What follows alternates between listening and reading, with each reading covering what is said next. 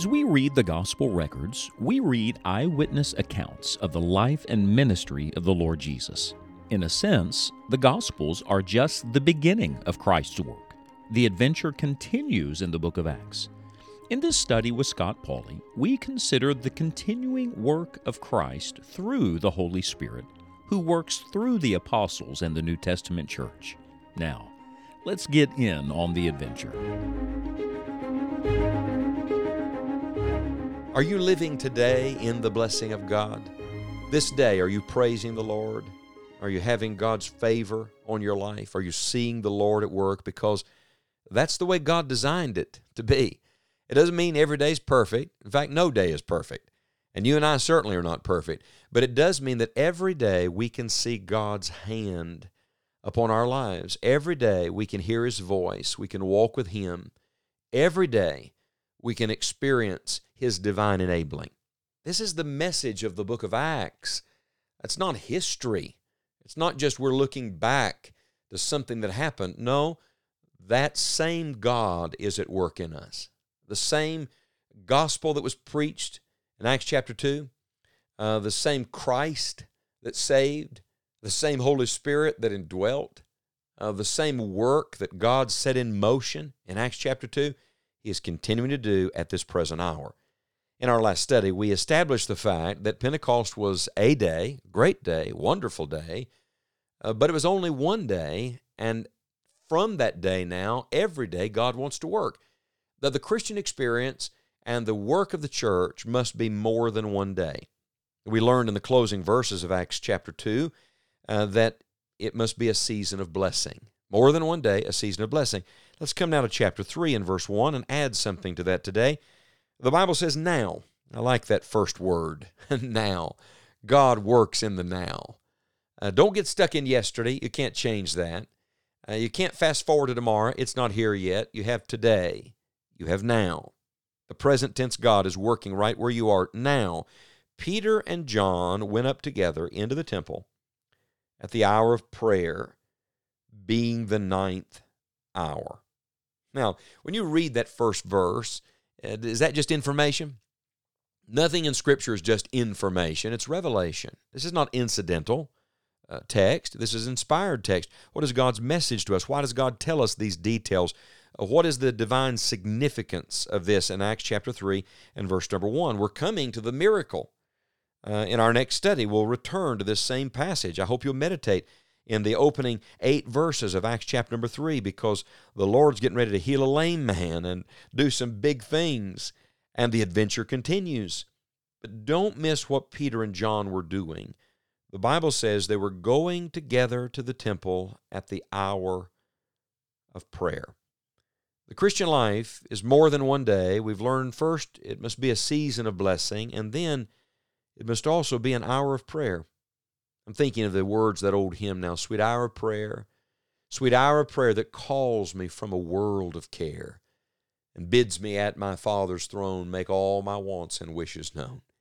In seasons of distress and grief, my soul has often found relief and oft escaped the tempter's snare by thy return, sweet hour of prayer.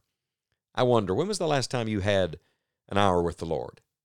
When was the last time you set aside an hour just to give to God? The Bible says that Peter and John were following the regular custom of these Jewish people of an hour of prayer. But I think this is really important, because in the previous verses, they have just seen tremendous answers to prayer. I mean, can you think of a greater answer to prayer than the day of Pentecost? They'd been praying, remember, for 10 days after the ascension of Christ, and now their prayer and Jesus' prayer's answer to the Holy Spirit has come. And they've seen tremendous spiritual blessing. 3,000 people got saved. And they're experiencing a oneness and a unity and a miraculous work in that early church. And yet, please don't miss this, they're still praying. I think in my own life so often I have stopped praying too soon. I've let up when I should have pressed in. I wonder how many times we have quit praying just before the blessing, just before the spiritual breakthrough. They're praising God at the end of chapter 2, but when you get to chapter 3, verse 1, they're not just praising, they're still praying. And by the way, they're persecuted too.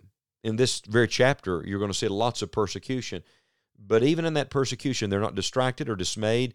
They are still praying. I wonder, are we still praying?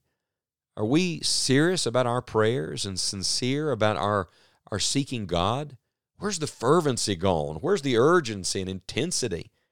The story of the New Testament church is the story of praying people. You see, they didn't have one prayer meeting and stop at that. Prayer is for them a way of life. They're living by Paul's admonition to pray without ceasing. That's the Lord's way. Prayer is not just something you do. It should be a part of the fabric of your Christian experience, as natural as breathing, and by the way, as necessary as breathing. If you're going to have the divine power and the divine enabling, then you must be a person of prayer.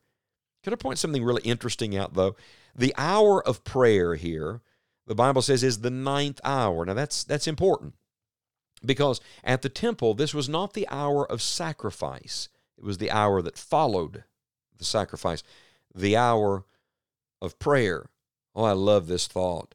They didn't go to the temple to sacrifice. Do you know why? Because their sacrifice had already been completed.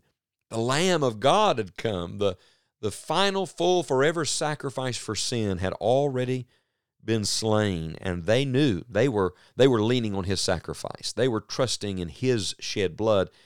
So they're not coming to gain forgiveness. They're not coming for their salvation. They're coming rather simply to pray.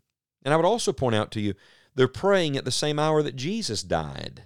Notice, please, it's the 9th hour. That's 3 o'clock in the afternoon by the Jewish clock. Oh, this is wonderful. When Jesus died on the cross, He said, "It is finished." Do you know what He did at that moment? He opened heaven to us. That's right. When the Lord Jesus Christ came to the end, He brought us a wonderful beginning. He opened heaven to us. He completed the transaction so that you and I could enter in, so that we could pray with confidence. They are going to prayer on the merit of what Jesus Christ had done for them. I would also point out to you that it's while they're on the way to prayer that the power falls.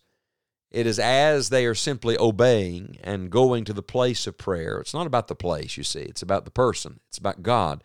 It was as they were going to the place of prayer at this hour that the Lord showed up and did something out of the ordinary. I just have to believe that if more of God's people were diligent about their prayer lives, we would see more of the miraculous power of God. We'd see more of what the Lord wants to do.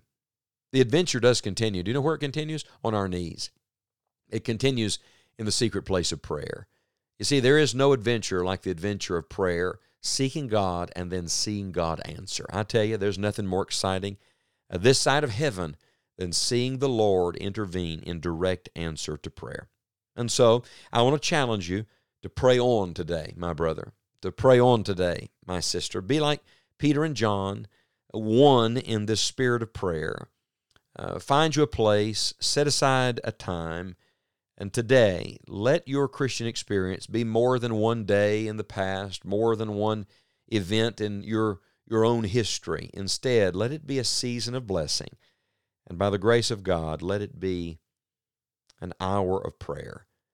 And may that hour be very sweet and precious to you. You can't rush into the presence of God, and when you get there, you won't want to rush out.